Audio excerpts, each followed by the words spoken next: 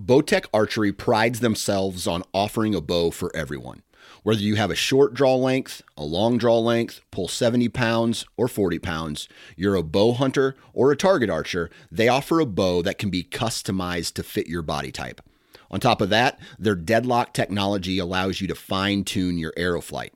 Visit bowtecharchery.com and check out the SR350 and the CP28.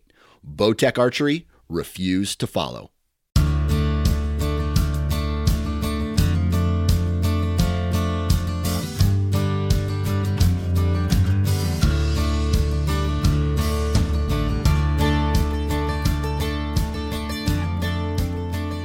Hey everybody, thanks again for tuning in to another episode of the Pennsylvania Woodsman Podcast. I'm your host, Mitchell Shirk, and on this week's episode, Robbie and I had a conversation back during August with Donovan Remp and Austin Schlenker, who are two guys who are just infatuated with bow fishing.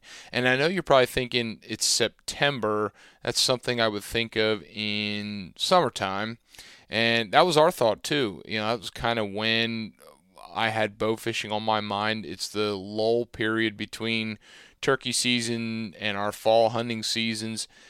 But, you know, from what I gathered, springtime and fall are really, really great times to be bow fishing. And these guys were a blast to talk with. They were really animated. They were razzing on each other. And they're also a wealth of knowledge. They take bow fishing to the extreme of anybody that you would think would just be infatuated with deer hunting and talk about the strategy and the detail to things. Austin in particular was very interested in the science behind it, you know, talking about certain species and the ecology and the ecosystems and how that related to bow fishing. And I just find that really, really interesting. A couple things that I learned right off the bat. They made the bold statement as to say that snakehead is just as good of eating as walleye. And snakehead, you know, for those of you who don't know, snakehead I believe is an invasive species in parts of the East Coast and certain rivers and stuff. And, you know, these guys are traveling and targeting snakehead. And I was kind of thinking, when I think about bow fishing, I think about shooting like bottom feeding dwelling fish that just really aren't that high quality of eating, like your carp and suckers and just kind of stuff that I would deem as like a trash fish when it came to table fare. And these guys are filling their freezers shooting fish, and I'm just been used to using carp for trapping bait or throwing them in a garden for fertilizer or a manure pit or something like that. And that was kind of eye-opening. And just the level of detail that how these guys will just drop everything and go bow fishing all night long and then get up and go back home and, you know, do whatever they had to do in their daily lives. I mean, it's pretty hardcore. It's a fun conversation. There's a lot of beginner information in here. Like if you're not into bow fishing or you have very novice intro level type, you know, knowledge about bow fishing, there's detail on gear and getting started out and what they did wrong, and it's just jam-packed full of information, and these guys are plenty talkative about the topic. I think it's going to be something that, you know, if you wanted to find something fun here in September, October to do, I think it'd be right up your alley, or at least get you thinking about it for the future. And I won't waste any more time getting to this episode. Last thing, I just want to have a shout-out to Little Mountain Outfitters of Richland, Pennsylvania. Guys, the time is here. It is almost bow season. If you are hunting in a special regulations unit, we're less than 2 weeks away. And it's hard for me to think about the major weapon gear, but there are plenty of things that you can be getting at Little Mountain Outfitters to fill in your season with gear, whether that's mobile hunting equipment, accessories, maybe some last minute broadheads. guys, maybe you're out there, and as we're approaching our statewide season, maybe you'd like to go archery hunting for the first time, but we don't have enough time for you to get suited up and really feel comfortable shooting a vertical bow, but you want to try hunting with a crossbow. They've got plenty of options for you to shoot and test out, and not to mention that you've got targets for practicing. You have the saddle hunting gear, as I mentioned, and food plot seed. Guys, it's still not too late for food plots, and they are dealers for Real World Wildlife Seed. Check them out. Little Mountain Outfitters, Richland, Pennsylvania. I don't think you'll be displeased at all. Devon and the boys are excellent bow technicians. So, all right, let's get to this episode.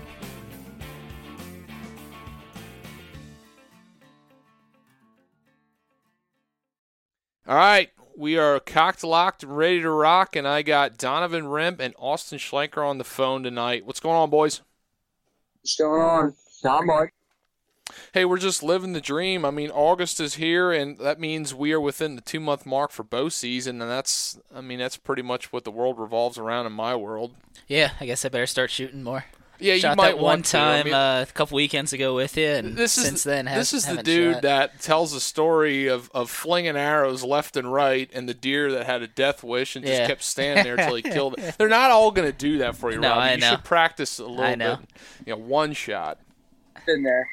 Yeah, I've been there too. Who hasn't? I have too. It's easy to bust on on Robbie here. So now we're not talking quite as much about bow hunting tonight. We are, but in a different quarry, for so to speak. You guys have been laying the hammer down on some fish here lately. So tell me about it. What's happening this time of year? I mean, are you guys doing this year round? Or are you doing it whenever you get free time? Well, this right now is, I call it the slow season because water temps are up, fish are spawned out, and the grass, like for example, down in the bay is just way too high. So a lot of times with this grass being so high, you're running in less than a foot of water, and you're just winding your trolling motor up with grass. I mean, it's kind of hard, difficult. You're going to shoot less, but you still see fish. Mm-hmm. But What's the best time of year? Early June or in springtime? April, end of April, May. In the early July. Yeah, July. Even June a little bit, but once it starts getting really, really hot, the grass comes up and it just makes it easier for fish to hide and makes it rough to find. I mean, you still find fish, but you gotta run channels and little slots where, you're not in the grass. I mean, now granted, if you fish up here more, like Pennsylvania-wise, you don't have to really worry about it as much. But, like, down in the bay where we primarily bow fish, it's getting tough now. but once we get a cold snap, I'm thinking mid-September, it should start dying off again. October. Depending on how hot it is. October. And that's deer season, so. Tell me a little bit about getting into it and getting to start, because, I mean, I've done some bow fishing too, and I swear I went as cheap as possible, and I had some decent experiences, but, you guys take it to a whole nother level. I mean, tell me about your intro to it and that chronological progression of building up your arsenal to the point where you guys are running top-of-line equipment and trying to go as much as possible. Like, I personally started bow fishing, I would think I might have been 8 or 9. And Robbie, you know him, Ryan Smith, of all people. Yep. Took me out for stingrays with his uncle down in the bay. Wow. Down in Delaware. And I ended up shooting one on the boat, and since then I've been hooked. Now, I had a spell where, I didn't really bow fish as much. I got you back into it like 2 years ago. Yeah, definitely. Yeah, he definitely got me into it. I bought a boat, and then, of course, the bass boat went to getting a lot of lights. A lot of money thrown into it. Yeah, I probably started bow fishing when I was 14 or 15. I watched the video on it and I was like, damn, that looks really cool. I should try that. And I asked for a bow fishing reel for Christmas. I ended up getting a bow fishing reel for Christmas and bought a $120 bow off Amazon, actually a Barnett. And was killing fish with that thing for 3 or 4 years, and I tell you what, I'm not a fan of Barnett crossbows or anything, and that bow has taken more abuse and has killed more fish than most people have ever seen in their life.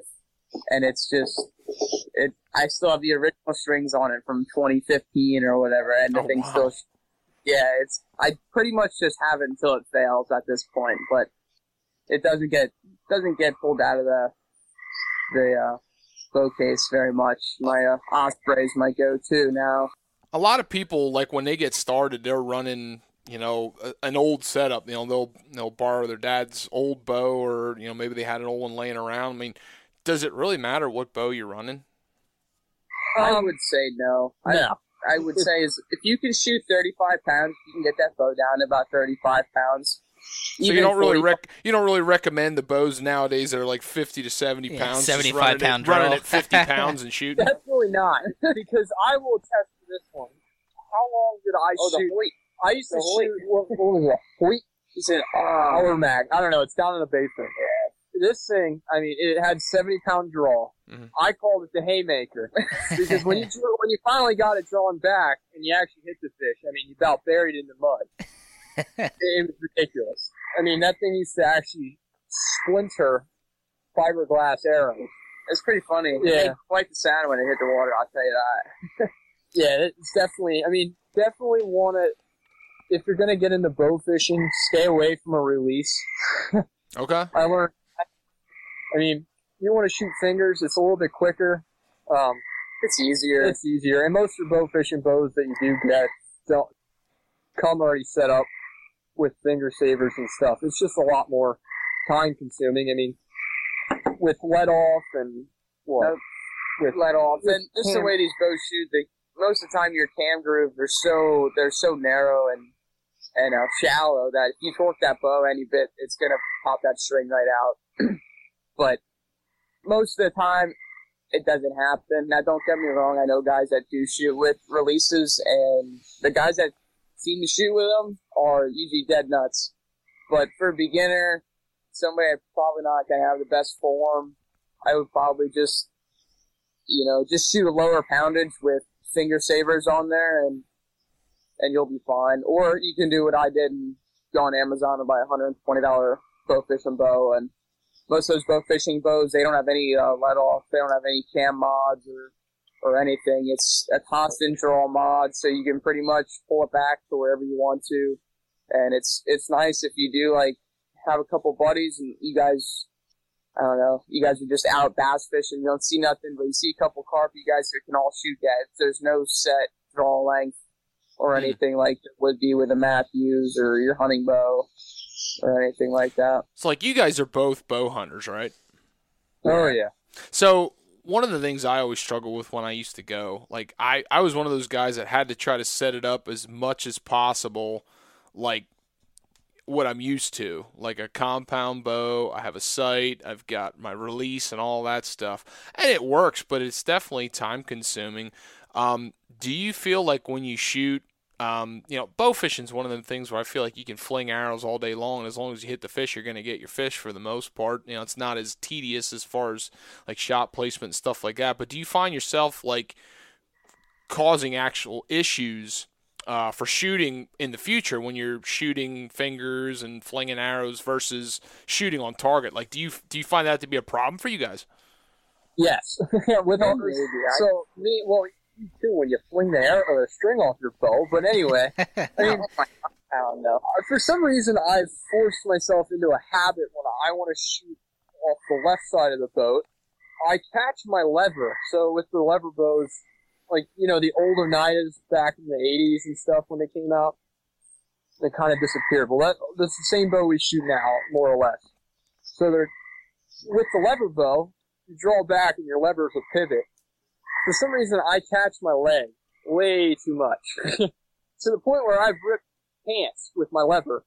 And it'll throw my bow so far off. I mean, I'm at home. Well, I mean, now granted, they don't take long to reset up. You can actually do it at home. You don't need a bow press or anything. On the boat. Yeah, we do them on the boat. They're super easy. All you need is an Allen wrench and Allen wrench, and you literally can and a tape measure. Yeah, that's all you need. can time them. And I mean, now granted, I come home a lot of times and I check my bow just about every time after we go out bow fishing. You know, after we shoot, 300-400 arrows, they do occasionally get a time a little bit. So I'm super, super anal about my bow being timed and squared and everything like that. It just annoys me if it's not. I don't know if I'm the perfectionist or not, but even like my compound, like it's got to be perfect or I won't shoot it. I'll sit there. I'd rather sit there and mess around with it for 2 hours and shoot it for 10 shots than even mess around. Same way with my Oneida.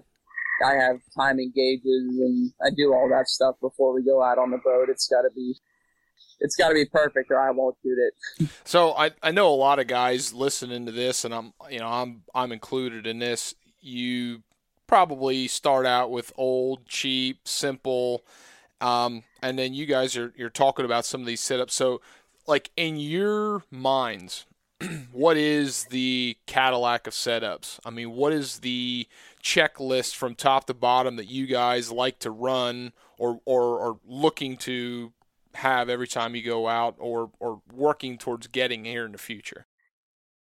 I would say the Cadillac and like the high end is you're going to have an Oneida Osprey from Oneida Archery, which is roughly $900, depending on which model you get. Bare bow. Yeah, and that's bare bow. There's nothing on it. Your rest, I prefer a shelf rest, which is a rest that's machined to fit right on the riser of the bow. They're about $55 to $70, depending on what brand you go with. About the cheapest thing you're gonna get. Yeah, probably. Your arrows might be a little cheaper, depending. A Mega Mouth bow fishing reel. That's just the style I like to shoot. And Austin shoots one too. It's a spitting style, so it's not like the big bottles you might typically come across when bow fishing. Bottles are really, really nice. They're great for beginners. And they're bulletproof. Yeah, they are bulletproof. Like, you can beat the crap out of them and no problems. The Mega Mouths, you can fight a fish more like you're fighting them on a rod. There's drag and all that good stuff. When they are built to last, they're built pretty beefy, and they're about $400 now just for the reel. They went up in price a couple of months ago. Yeah, what did? Yeah. Anyways, and trying to think if there's anything else. And we shoot interlock arrows. Okay. I mean, that's probably not the best we've come across arrow wise. We've shot just about everything. I think the only thing we really haven't shot is probably rays yet. Yeah. And I mean, interlocks hold up. I mean, we shoot in the rocks. I've been shooting some of the same arrows now. I've only shot, I think, 3 arrows all year. Yeah. The only time we really break an arrow is if we somehow magically stick one, like I do, into a snapping turtle. Mm. And then try to pull it out of the, out of the turtle. And what happens is my tip falls off, and then I have to grab another arrow. But other than that, I mean, snapping arrows off, usually... I did it once on that flatbed on the submarine, and that was it. It really don't happen that often. So luckily, like, you're going to spend $20 to $30 on an arrow, and you're not, $20, $30. Interlock's probably the best bang for your buck. I would say if you're gonna like probably spend the money on something, it's probably get good arrows. You're just gonna save yourself the headache. Pulling fish out, and especially if it's your first time out, and you finally shoot a fish after like 50 shots and it pulls off at the bank, you're probably gonna be pretty pissed, and you're probably not gonna pick up your bow again. I would spend the money and pick up an interlock grapple and go with it. I'd probably say they open up probably 3 inches when they're all expanded up. They open up exactly like a mechanical broadhead. Is like the only way to describe them is like the Rage 2-blade broadheads. That's probably the easiest way to describe what they look like and how they open up. They open up the same way, and you don't have to close them up or nothing. When you shoot, it pulls the barbs back, and you pull on it, it opens the barbs up. But that's probably, so all in all, you're probably looking at Yeah, probably about $1,300 to give or take the whole setup. Take me through what an average year looks like for you guys in the world of bow fishing. I mean, do you spend time in springtimes walking creeks? Are you guys on the boat constantly? Did you cut your teeth kind of walking creeks and go from there? Like, tell me a little bit about that. It's typically, I know you like to get out for the Coolbacks. When the coolbacks run, if you can find a spot with them, usually creeks and streams. This is usually like early April. Yeah, like 2 weeks after trout season, typically is when I'll start creek walking, and I've had a couple like 45 fish shoots in a couple hours, but that's just by myself. But it can get really, really dirty if you can find them. It's actually sickening how many fish are in there. You don't really realize how many fish until you start walking in. And it's very easy, which is super, super convenient for anybody that wants to get into it. All you gotta do is get a bow and go walk some creeks. And you could walk creeks right now. Everything's super, super low. And it's fairly easy to find fish, and you're in the river especially. Everything's super, super low. But I would say we start hitting the boat probably April about. We'll start hitting local lakes and stuff, and then I caught on to this year. Like, we try to pile drive snakeheads. That's usually our main thing to go kill. Mm. So once we've noticed this year, we went down to Maryland. In April, I think it was. April or May, early May. I think it was April. May. I believe it was May. Was it May? Yeah, first week. Oh, yeah, because I had to get my license. Yeah, and we weren't finding any snakeheads the first time we went down there. We maybe seen two, where typically at that spot, I mean, it's not one of our better spots. We typically see anywhere from 20 to 30 of them, typically. Yeah. And that's just non-existent. Now, in early May, the grass isn't up. It's the best time to kill them because they have nowhere to go on low tide. So I started to catch on so the Conowingo Dam posts their fish number, snakehead count. And what they do is they give you like the water temperature pretty much for that day. And as soon as that water temperature hit about 70 degrees, I think it was, 68, 70 degrees, all of a sudden the fish numbers at the Conowingo Dam went from, what? It went from like 10 to like 160 in like 2 days. In 2 days. It was like somebody flipped on a light switch. So then I said to him, I was like, we should probably go down to Maryland this weekend. Or actually, I think we hit PA that weekend. We were on the Delaware River. Yeah, we were on the Delaware River that weekend, and we shot 30-some snakeheads? I don't know. We lumped them up, though. We filled a cooler full of snakeheads. I mean, it was wild. They're just everywhere. They'll be in.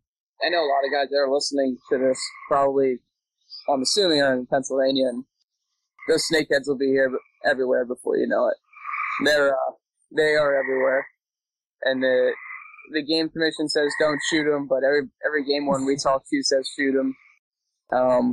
We've actually had a fish warden on the boat already. Yes, shooting them with us. Really? And, he was. Yeah, and he was shocked at how many that there actually was. I think Austin talked to biologists, and they had no clue that there was that many in there. No, it's kind of like Pennsylvania kind of like ignores it, kind of the fact the snakehead was, but I think if they would have said they've been around since 2013 in PA. Confirmed. Yeah, I'll never forget the first article I read. I think that makes sense. It was sometime in school about them expanding throughout Pennsylvania, and they were going to terrorize the waters and this and that. And it was the only article I think I've ever read relative to Pennsylvania. But I know, like, they're freaking ugly.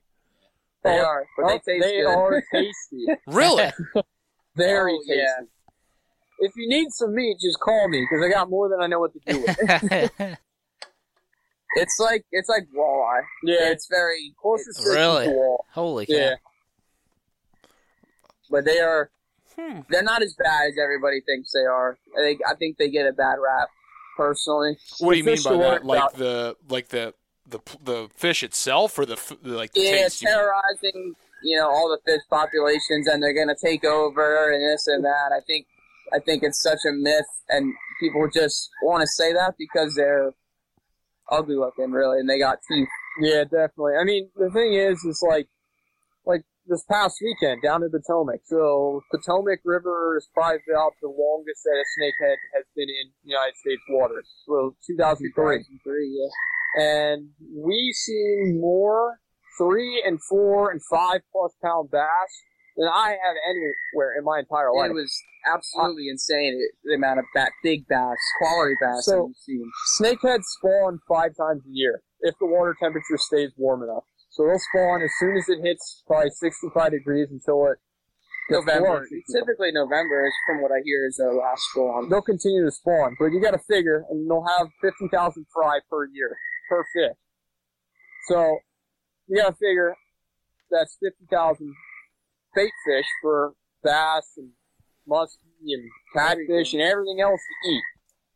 I mean, snakeheads are only going to eat small feeder fish and bugs. That's all they eat. They don't eat. I mean, the snakeheads, they eat frogs. Frogs are a big thing for their diet. Right.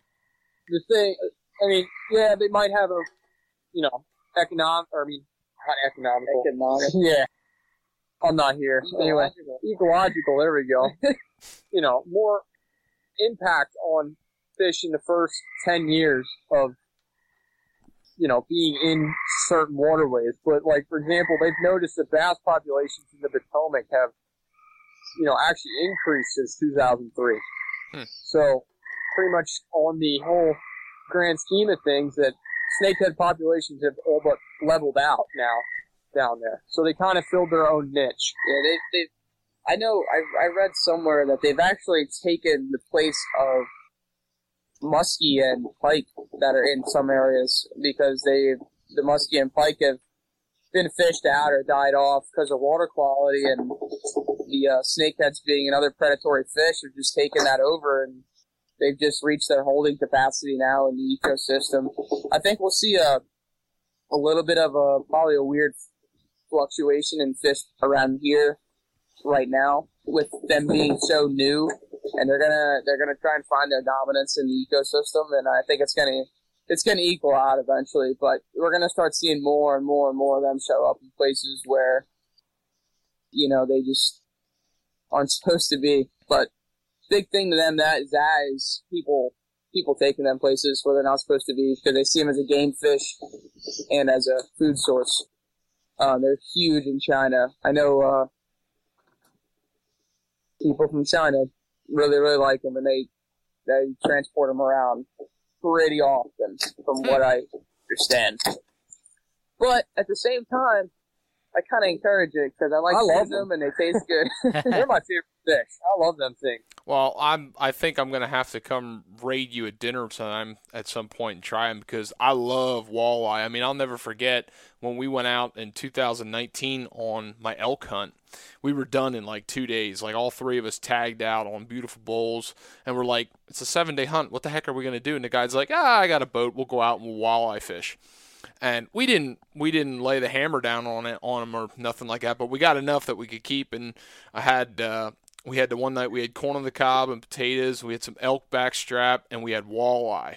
And I don't think I'm kidding. I had a hard time determining what I like to eat better, the steak or the fish. I mean, it was damn good. It's Snow White. Yeah, it's Snow White, flaky. I mean, it's a little bit it's less fattier than walleye, so it's a lot leaner of a fish. How do you usually cook it? You can cook it any way you want. Any way you want. Tacos, you can blacken it on the blacken. I like frying it, and fish tacos are super good with them. But it holds flavor very, very well. So if butter, if you're a person that really enjoys eating fish, try it, because it holds flavor, and I have yet to make it bad at all. I don't think I've found a way that I can go, oh, this is not good. That's enough to make me want to go. Well, I was going to say, 2 weeks from now, softball playoffs, Austin can bring a cooler and get a grill going, and in between games, we can cook up some snakeheads. I take it everywhere. I hand it out like candy. I was going to say, bring a cooler. I think I just found my new friend. Jeez, no, that's awesome. What else do you guys go after besides snakeheads? hand out catfish for days too. Yeah. Catfish, okay. Yeah, what else you guys hitting, Robbie asked? So gar's another big one. Down, you can actually shoot gar down in the Potomac. Yeah, it's You're allowed 5 a per day person. Yeah. per person, and they're fantastic to eat. They're just a little bit pain in the rear end. to They're a clean. pain in the butt to clean, but the meat is. As long as you have an angle Very grinder, you'll be all right. And I'm not kidding you. We use angle grinders Yeah, to you clean think them. we're kidding? What else? Catfish. The blue cats are I would say the biggest problem down in Potomac. Yeah. They're literally everywhere. They get big real quick. They Eat all the crabs. they eat all the crabs. We've been hearing that it's a big problem right now with all the blue cats eating all the what do they call them, soft shell crabs. Not they're blue crabs, but they're peelers. Yeah. Eating the peelers because they're so easy to get to. But the blue cats are a really, really big one. They're invasive down there in the Potomac, and we've shot some in PA too. Yeah. And yeah, it's just a matter of time. Yeah, I mean, honestly, the catfish are the problem. Between flatheads and blue cats, I know I probably made a lot of people grumpy by saying flatheads, because flatheads are the big thing in Pennsylvania now. But flatheads, they eat a lot. Yeah, For example, my fiance, she shot a 40 pound flathead out of Blue Marsh. So, I mean, they're in there. They're in the whole Schuylkill River. They're in We the shot two out Susquehanna. of there this year. Yeah, you shot one too. And they're fantastic to eat too. I mean, they're Oh. probably your best catfish. I would say they're better than channel cats, 100%. Even- I wouldn't think so. My buddy was like, you need to try it. And I was like, all right. So I tried it, and it was like, wow, this is really, really good. Now, this is the guy who likes to pull these things out of dumpsters at bow fishing tournaments. Oh, my And I God. kid you I not. wanted to try one. So he pulled 3 flatheads out of the dumpster at a bow fishing tournament. Well, you might be a redneck.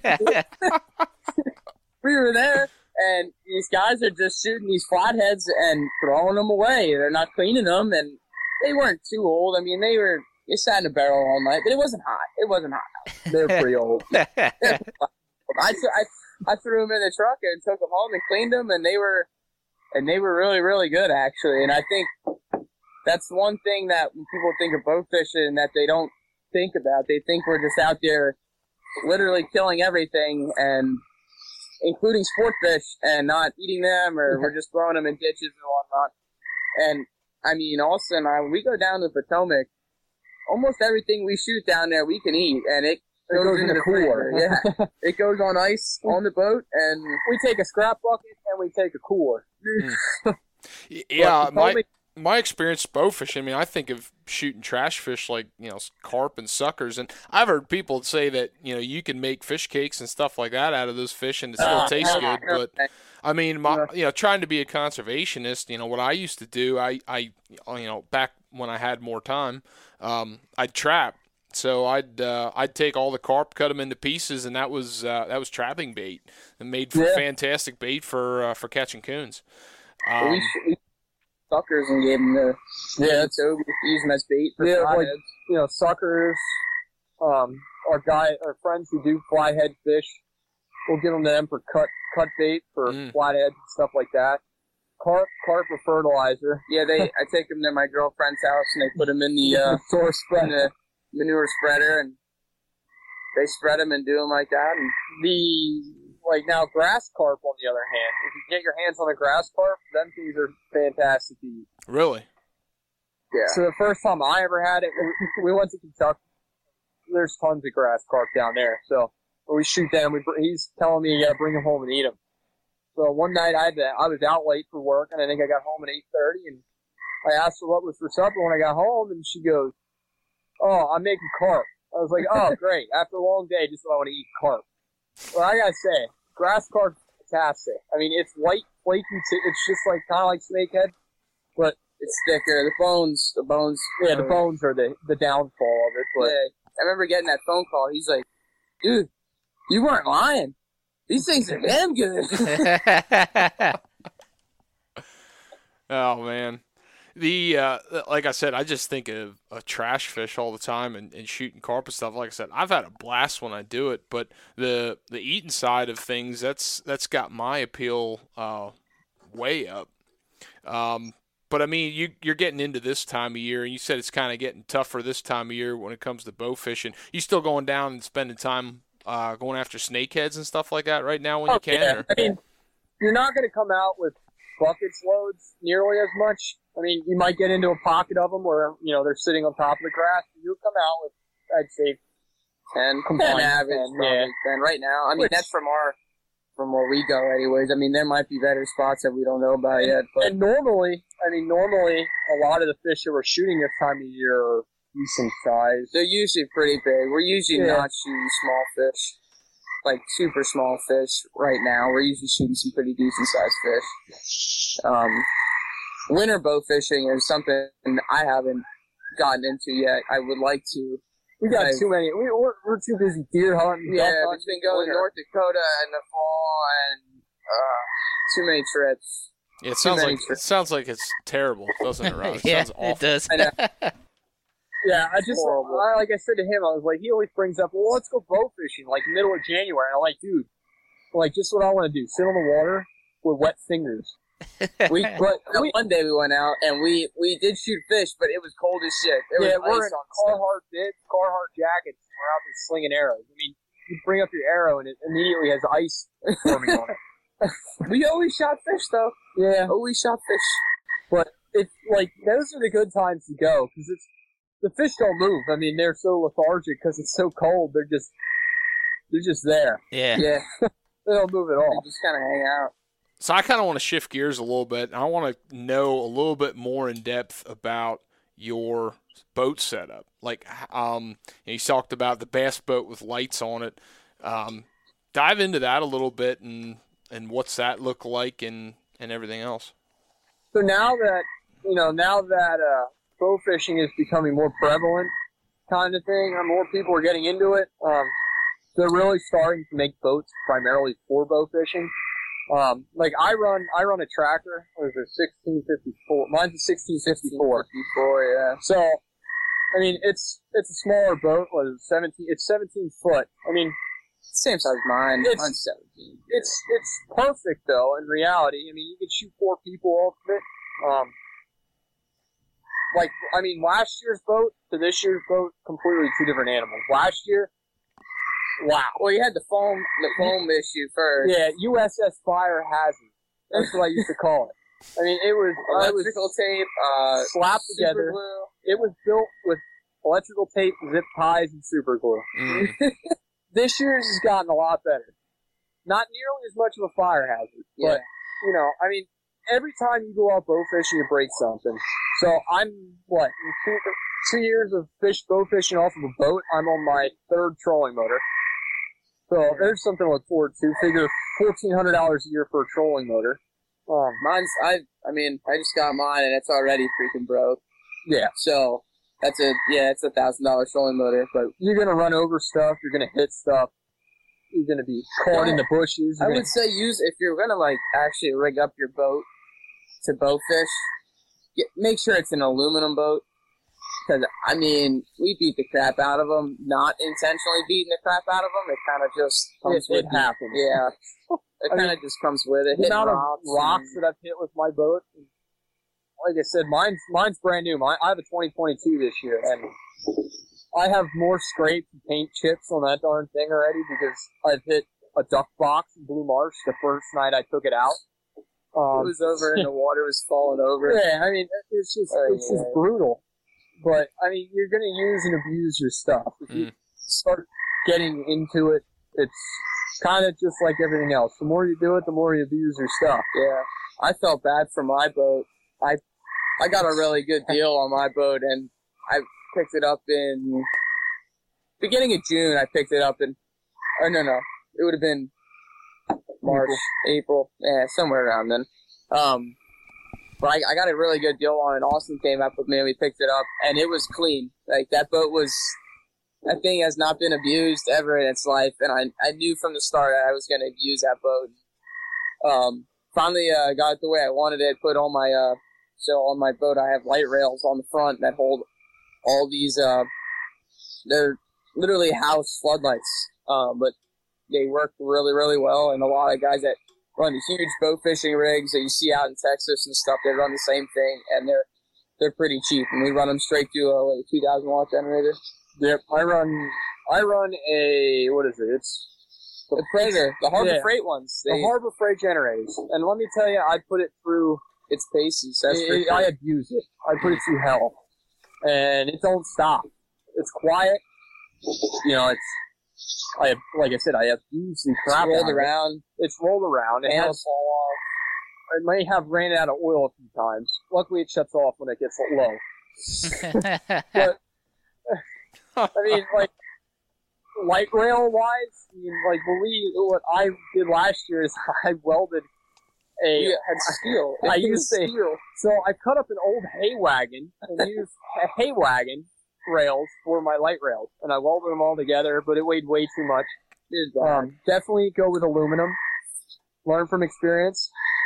You were lucky enough to find some for your boat. Yeah, I have a set of rails that they actually don't even make anymore for these tractors that are actually manufactured to fit on tractors. So it looks a lot better. It actually looks good. I just got a buddy of mine that is starting off welding that made mine for me, and they work really, really well. Now his are removable on his boat. Mine are fastened right or welded right to my boat. But anything that I would say, it's relatively simple with the setup of these boats. It's just a matter of how much money you want to throw into it and how in depth you really want to go, and just improvise. Yeah. I mean, I used LED light bars for a year, and then he found some lights on eBay for $20 a pop, and now I have 16 of them on my boat. Yeah, and I have 10. And, I mean, you can light up the night with them, but you kind of want to lean more towards a warm color, like, kind of like here anyways. a flame color. You know, you don't want to shy away from a warm white, or, you know, cool white color, because you kind of want a tinted yellow light for murkier water, especially down in the bay. I mean, now, this time of year, now that the grass is up, it's a lot clearer. It's crystal clear. It's like a fish tank. Yeah, it's like, I mean, you can see 12 foot in some spots. But early season is the Chesapeake brown water. And to cut that, you need something, you know, a yellowish light. We see guys that actually tint their lights. They actually put, you know, a yellow window tint on it and stuff like that. But with these lights that we just got, I mean, they're only $20 a pop? 20 or 25, yeah. Something like that. They came from New Jersey. Yeah, I don't even know if they were Chinese made, but they're I call them Hong Kong Harry lights. But anyway, they, you know, they work. They don't die. I mean, I beat them. Dude, they get the absolute crap beat out of them. From arrows hitting them, from fish hitting them, caked with mud, falling off on the highway.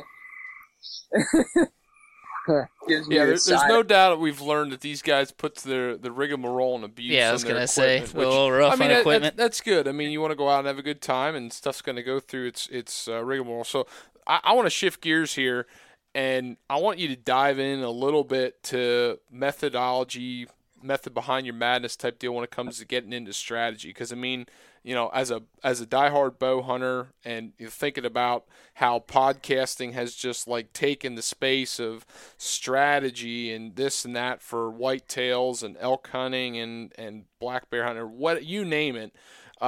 There's got to be some strategy behind some bow fishing stuff that I would just completely overlook. You know, I'm curious, you know, as the time of the year transitions, how does your strategy change? You know, you brought up water temperature having an effect on stuff. So, like, as you guys go throughout the season, what are the key things you're looking at that make you go, man, this is going to be a good night?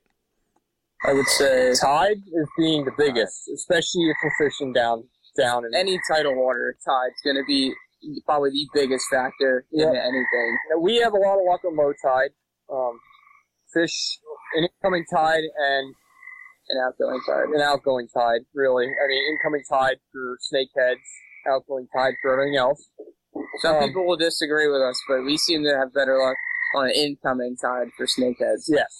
And big thing, too, is like finding new areas, finding structure. I personally use Onyx maps. Okay. I sit on Onyx, and what's nice is I downloaded all 50 states. So what's nice about their app is you can actually see boat ramps on there. So I'll pick on an area, I'll zoom in, look for, what's nice is you can somewhat see water height kinda and, structure on the map, just like deer hunting. You can, you want to look for some kind of grass, any kind of, lily pads, stuff like that, and just find the closest boat ramp. And 95% of the time, like, guys will tell you, you probably want to go out during the day. I mean, it is probably the best thing to do is to go out during the day and scope it out, make sure there's no logs and stuff. But we just send it. Honestly, we just pack up and say we're going to head to this boat ramp and then fish it at night and run stuff over. The days that we just don't give a shit and we just are like, hey, let's go shoot some fish, are the best days that we usually have. I don't know why, but to be like, hey, let's go try this new ramp. I don't know, it could be 6 inches deep, could be 60 feet deep. And we go out there and somehow we end up shooting fish every time. Yeah, or when he sends you, like, yeah, we got this really good ramp down here on the river. And we get there and I put the boat in. He puts the motor down, and the motor don't even sit in the water, and he's back there trying to start it. Yeah, I shot a fish. I shot a fish in the boat ramp, so I don't want to hear it. Yeah. Don't let him decide where we go. It's a horrible idea. But, no, biggest thing is get out, look for other boat ramps, look for stuff, look for places that people overlook. And that's, I'll tell you what. It's no different than hunting public land. Everybody says guys kill big bucks right in the parking lots of, like, public land. It's the same way with bow fishing. That one night we went down to the bay, and there was, like, 5 bow fishing rigs. Yeah. And we don't even think they touched 40 yards off the boat ramp, and we ended up shooting, a 30-inch snakehead, like, right off the ramp? Yeah, I shot that one down in Potomac there. Yeah, it's funny, because a lot of guys either come out of the boat ramp, go up or down. I just shoot straight across the boat ramp to the closest bank, and then decide where I go. Within 3 minutes of being on the water, I was on the boat for 3 minutes, and I shot probably the second biggest snakehead of my life within 3 minutes and about 50 yards from the boat ramp. Hey, there's a fish. Oh, yeah. Those are usually when it's going to be a good night, when something like that happens. But I would say you got to treat it. You almost got to treat them like deer at the same time. Yeah. You got that grass, they're going to bed in there. Quote, quote, bed. They're gonna be in there hiding. That's where they're gonna be at. And if you can get around that grass, and the tide plays a big thing too, because when the tide's real high, they're able to get up in the grass and they're able to hide from you. The tide comes out, it pulls all that water out of that grass. Now they can't get up in there anymore. So where are they gonna be? They're gonna be right on the edge of that grass line, and there's nowhere for them to go. Either they go super deep, or they sit there and you stuff an arrow into them, and that's about it. And that's why we find the incoming tide better, because what's happening is that tide coming in, it actually pushes the fish closer to the structure that they want to get into. So if you catch, if you want to, say you want to hit this stretch where we're going to see a lot of fish, we tend to shy away from it until we know it's been about 15, 20 minutes into the incoming tide. So then we'll come through there and hit that, and it's usually, a lot of times it's stacked with fish. Because they're all pushed up as tight to that, as tight to grass mats, grass beds, or any type of structure as they possibly can. So they're just pretty much just pushing up to try to get in there as soon as possible. Because, in reality, that's where all the food's at. That's where they feel safe from anything. Fish cranes play a big factor. The fish cranes are a big one. But usually if you can find a fish crane, you can find a fish. Yeah, wherever there's a fish crane, there's usually fish. Now, does weather play into it much? I know you guys said earlier that it can be good or bad. So rain is a good thing. Like Luke Bryan said. In moderation. Yeah, it makes the corn grow, and corn makes whiskey. That's what Luke Bryan says. Yeah, exactly. So with rain, if you get, for example, if you want to shoot carp, when you get a thunderstorm, say at 8 o'clock at night For in like June or 40 July, minutes. and 40 minutes, just, a quick torrential downpour. So what it does, it actually produces more dissolved oxygen in the water. So what carp eat a lot is phytoplankton. So what it does is it actually pulls the phytoplankton up shallow. And along with that, it draws fish right up shallow as well. So when you get a short burst of rain for a little while, just enough to coat everything wet, you're going to have a good night. There's going to be fish everywhere. Things like that. I mean, we've even taken notice the moon phases. Oh, the moon. I think the moon. I don't think we plays have a it big dialed factor. yet. I don't think we have the No. whole moon thing dialed yet, but I can tell you right now, it plays a huge factor in finding and shooting fish, I think. Especially some nights the weather will be perfect. It rain, everything lines up, but the moon's wrong, and we go out there and we shoot 2 fish all night. What are you seeing as far as, are you Right. seeing any trends like that as far as moon, that you weigh heavier on? There for a while last year, full moons for some reason. Full moons. I have no idea. Full moon. I mean, dead full moon. And we were just joking about it because I'm like, oh, it's a full moon tonight. We're going to kill fish. And all of a sudden, pow, we're killing fish. It's just odd because I like to hunt deer on a quarter moon. But I think it definitely plays a factor in it. yeah, Absolutely. it definitely does. I mean, in reality, your tidal charts are all off the moon phases, so moon rise and moon set. So, I mean, it definitely plays a factor in the bay, for sure. I think even up here, Yeah. personally, on lakes and even in the river, I think it plays a factor. I really do. I just don't think we have it dialed down yet. Because I've never heard anybody really talk about it, to be No, honest with you. definitely Shooting not. fish, and I don't know, maybe we're spilling beans we aren't supposed to spill. Yeah, anyway. I don't know. Like I said, I don't know how big it is into bow fishing, but I mean, Nah. I'm still just hung up on the fact that snakehead takes like walleye. I mean, Yeah. that's enough to make me want to try it. Yeah, it is. I mean, I'm I saying we get them that personally, one, right? I personally cooked a walleye next to a snakehead. And, I mean, it is darn close. I made them exactly the same, put the same seasonings on them, and cooked them identically. And I'm telling you, they are, My girlfriend asked for the snakeheads by name. yeah. She'd be like, are you making snakeheads tonight? And I'll be like, I can if you want me to. And another good thing about it, with eating them wise, is you actually don't get nearly as many toxins in them as other fish. So because they eat nothing but, small feeder fish and bugs, they don't pick up mercury, PCBs, and things like that. Whereas, your carp and catfish are going to. So you don't have to really be too concerned about mercury levels and toxins. Also, they grow super fast. Like, extremely fast. I mean, some of them 30-inch fish are only 3 years old. Yeah. Or 30-inch less. fish is 3 years old, and then they start getting fatter from there. But the big thing is you don't have to worry about, how many you have to eat in a month's time. Nearly as bad as, as catfish and just about anything else that's in the water. Now that you guys bow fish all the time or got into it more, do you still do your traditional rod and reel fishing, or do you 100% not- bow fish? No. I don't have the patience, anymore. Yeah, I don't have. If I go out fishing, I go, damn, I could just shoot this fish right now. I could spend days. I could spend days on my boat bass fishing. All day and not catch a fish. And now that I've gotten, big time into bow fishing more, I go out bass fishing for 2-3 hours, and I'm about ready to throw I think the we went, tackle box and all the rods into the lake. we I'm went about once. over it. We went once this year. Yeah, we did all right, but we did catch a bunch of fish, but I can't do it. I get so mad and stressed out and angry, and especially night fish. I want to go striper fishing on my boat, just on some lakes up in upstate PA, and I look at it and I go, I could go sit out here for hours and maybe catch 5 fish, or I could go, I don't know, to the bay and shoot 30 fish in the same amount of time. So I don't know.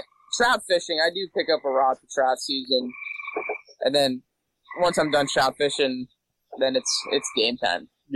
my biggest thing though is I was actually going to go to school for a biology and fisheries degree. So it's pretty cool at night because it's like my childhood dream. Actually, you get to go out and see everything in the water. So you can flip lights on. It's crazy. I mean, some of the stuff you see, like we'll see 5-foot muskies all over the place. Yeah. Muskie's huge. Like, I don't think people realize how well they're actually doing. Yeah, we'll see muskie all the time, and we see some crazy stuff. Beavers. Damn beavers. Let me tell you, there are more beavers in PA than I would have ever thought, and in southeastern PA. Oh, absolutely. Frankly, I hate them. I hate them. I hate them. Why say that? I'm about ready to sling an arrow at them every time. They come right up to the boat. I mean, they're so curious. They come up to the boat, or they screw up your entire fishing down in the bay. They run the banks the whole way down with the boat, knocking all the fish off the bank. I mean, I was shocked how many beavers we actually seen down in the bay. Yeah, it's ridiculous. Beaver dams. Yeah, me and beaver dams don't get along either, especially when you get your boat hung up on one. Yeah, that would be a pain. And you're sitting there stuck on the beaver dam. On the tide going out. With the tide going out. And I'm pussing out every beaver in the surrounding area. You know, you brought up the beaver chasing fish out. I was kind of curious earlier when you were talking about, driving around, checking out the boat launches and stuff like that. Are you finding that sometimes you're getting into a situation where there's actually too much pressure from other people and it's affecting fishing, or is that not the case? Sometimes. I mean, Blue Marsh, for example, is a big one. Blue Marsh gets hammered. I mean, absolutely hammered. I mean, it's funny because, you wouldn't think that fish would really get in a cycle of, because of pressure as deer or turkeys or anything else would. But they do, because, we'll go over to Blue Marsh, you can fish from sunset, till midnight. And sometimes you don't even see a fish. You go over there during the day, there's thousands of fish, thousands of carp everywhere. I damn near filled barrels over there. Yeah, and fish during daytime. And another thing is we fished it. We were bored one night. I was about to pack up, and all of a sudden light switch flipped on. It was 1:00 in the morning. Yeah, I forget what we were doing. We were out with Bailey, and we were just goofing off. We were just bored, had nothing better to do with our lives. We were spending an all-nighter on Blue Marsh. I mean, we pulled off at, 6:30 in the morning. The sun was up. It wasn't just up. And the crazy thing was 1:00 hit, and all of a sudden there's fish everywhere. It's it happens to be about the same time that everybody pulls off the lake.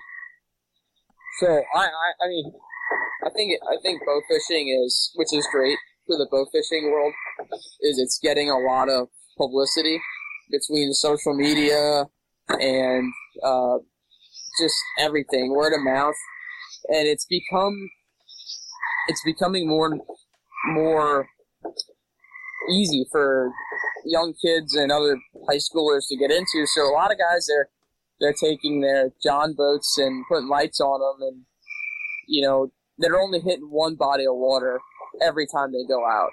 So these bodies of water are getting pressured so hard, and sometimes they just need a break. And sometimes the best time is when you get me some tea. Who wants tea? Okay. The best times are when you might get a week of rain, and that water level comes up so high and goes back down. These fish haven't gotten shot at all week. So now these fish are like, okay, we're good. You can get a boat on there and you'll hammer them. But it's a great thing that it's becoming more and more popular, but it's also a bad thing at the same time. When you get more people coming into it, you run into, and the same thing with anything, deer hunting or waterfowl hunting, you get into some assholes they're assholes. And biggest problem is just ignoring people on the bank that are fishing, or people in a boat that are fishing.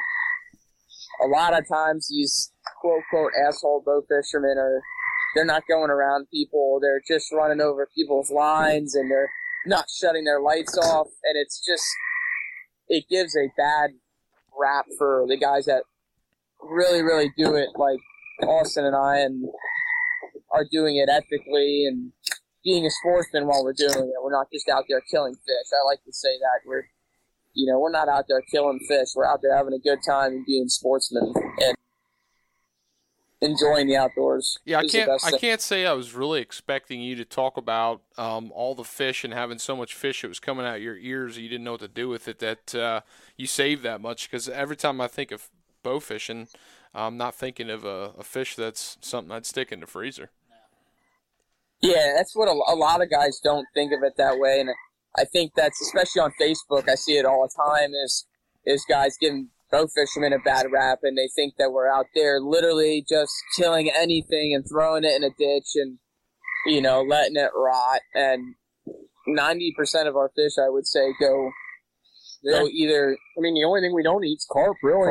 Carp and suckers, and even with the goldfish, obviously. Yeah, I have one in the freezer because I'm getting it out. Yeah, I have a koi in the freezer to get out as well.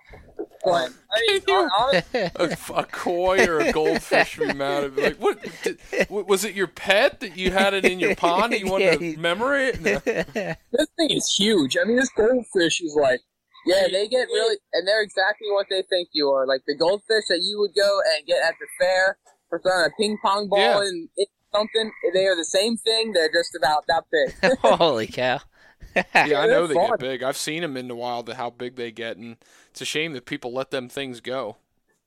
I mean, they're all over the place. Dude, there's waterways where you can't go anywhere without seeing, like, the entire bottom of the river moves with goldfish. Mm. Yeah, of all colors. You get nutty. black and whites, you get silvers, you get bronze colored, and you get fire gold ones. I mean, they're cool though. It's crazy. Half the time we don't even shoot at half of them because we're tired of shooting them. And it's like, what do we do with these things? You can sit, I mean, honestly, you can put the anchor down and sit in the same darn spot and just shoot goldfish all night, not have to go anywhere. That's the kind of place I want to go. That sounds like right up my alley. It's like a shooting gallery. It is. It really is. I tell you what, though, shooting those little things, and I don't know if we talked about this earlier, but shooting them little things makes me shoot my compound 10 times. I'm a 10 times better archer from bow fishing all summer. I mean, we're shooting than doing just 3 shoots every Sunday. You're shooting without a sight. You're shooting instinctively, so it really does teach you how to shoot a bow. So, I mean, as soon as you pick up your compound, it's just like warm butter. You're just letting them fly. Yeah, most guys will, they shoot in their backyard and their stance is perfect and their form's perfect. Half the time I'm shooting across my body or I'm shooting on the move. And especially, if you're in a tree stand and you got some weird ass shot you made, it helps. It really, really does help. I mean, for example, the buck I shot this past year, I think you've seen it, Robbie, that 10-pointer I shot. That, honestly, it was like bow fishing. This guy came rolling past me at about Mach 10, and I grunted at him twice, he wouldn't stop. I ended up having to yell at him, but the whole time, I'm on my bow, just leading him, just following him just like I'd be leading a fish until he stopped. I mean, as soon as he stopped on a dime, it didn't even have a second, and I already had an arrow in it. I mean, it does help when things like that. I mean, you get so comfortable. It's kind of like shooting trap. I mean, you get so comfortable with a shotgun, it becomes your third arm. It's no different than bow fishing and shooting a bow in deer season. I mean, it just comes so natural. Yeah. Yeah, I didn't know if it didn't help in any way where you guys would be rushing shots or anything like that, but the way you guys explained it, where, I mean, obviously deer hunting, it sounds like you're still taking, like you do with your bow fishing, still taking ethical shots, and you just, it prepares you for, like Donovan said, those awkward situations or those awkward stances that you might have to be leaning out of the tree stand or doing something crazy like that and taking those I don't know shots. how many times, but I've shot at fish and darn near fell in the water. Yeah. I mean, I've shot on one leg. Maybe you need to come up with like a bow fisher's safety harness. Yeah. Yeah. Honestly, that'd be pretty badass. Like a big post. Yeah. I'd be able to shoot right off the front, Like like a a tree saddle. Well, if we had the post, it'd be like a stripper pole on the boat. Yeah. Anyway,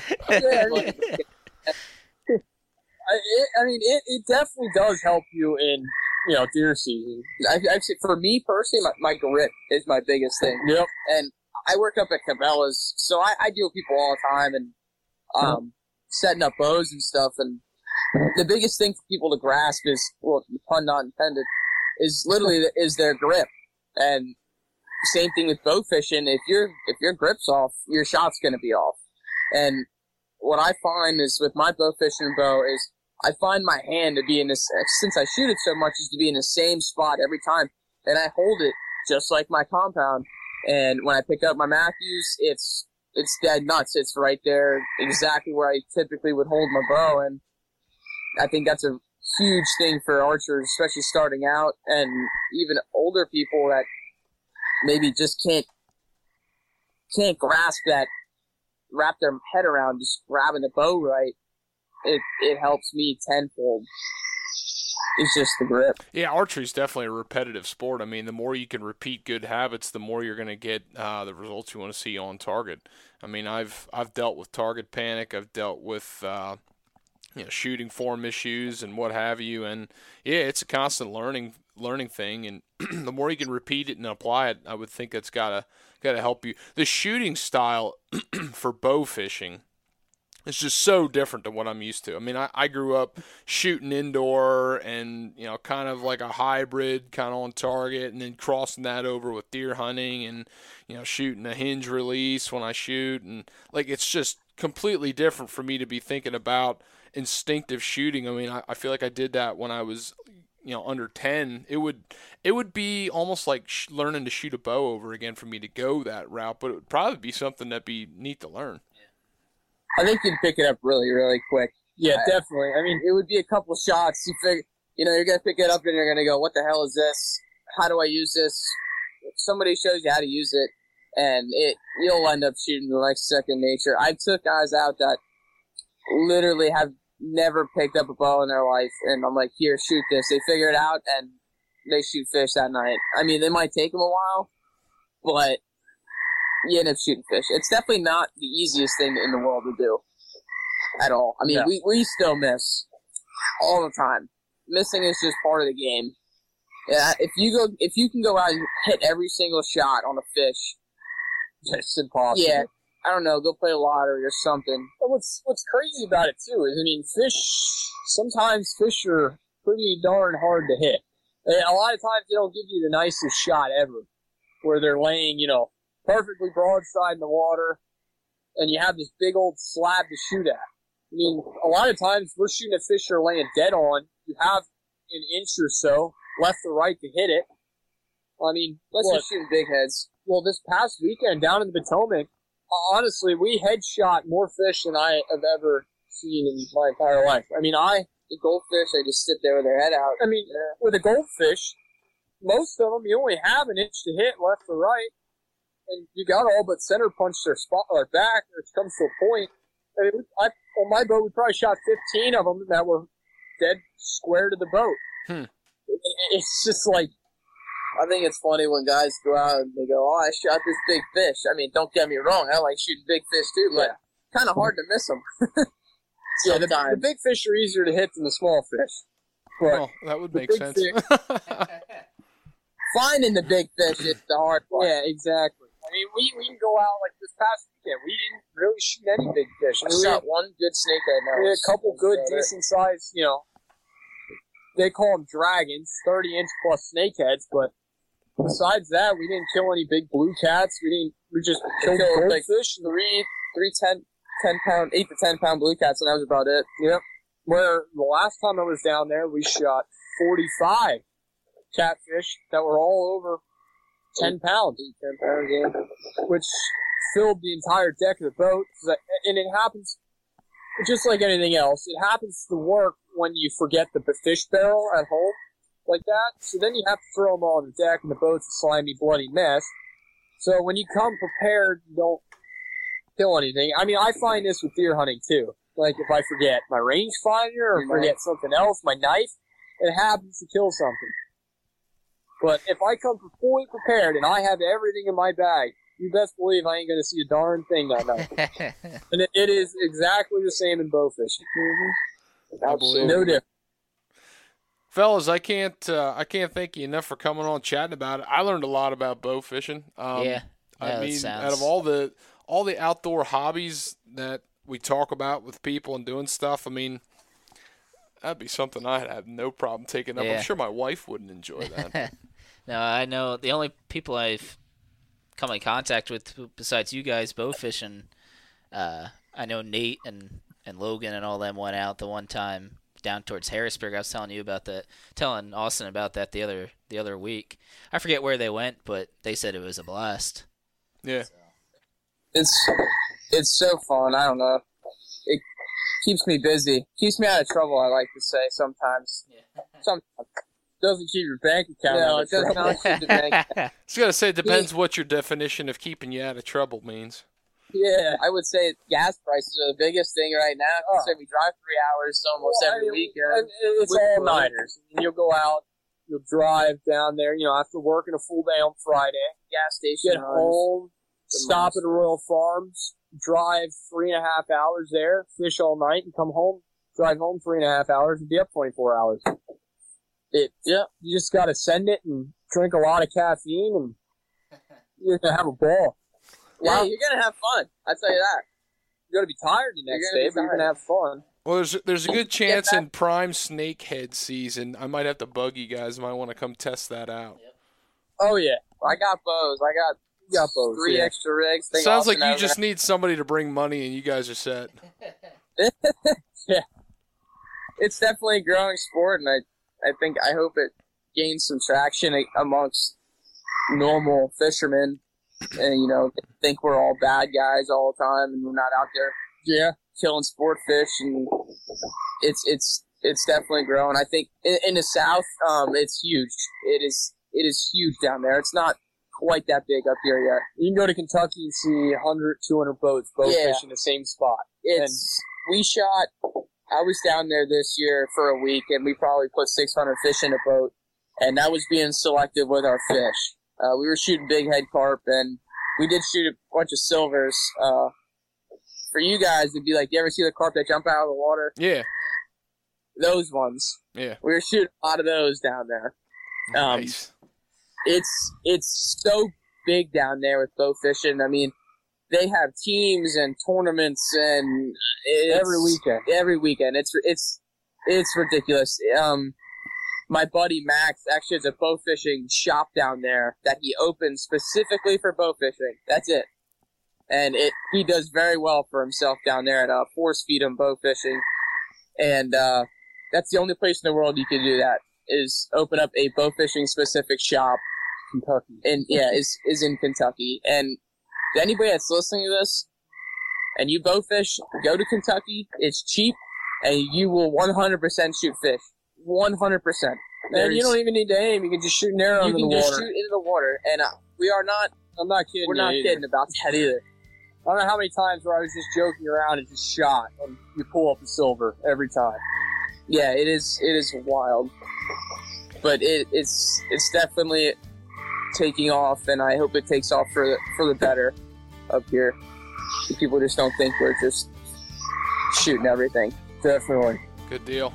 Hey, I appreciate you sharing your knowledge, sharing your experiences, and we'll have to keep in touch on that bow fishing side of things, because it's a cool outdoor experience. It's a cool way to break up the off season for somebody who's big into the fall. But thanks again, guys. Yep, thanks, guys. Hey, thank you. Thanks.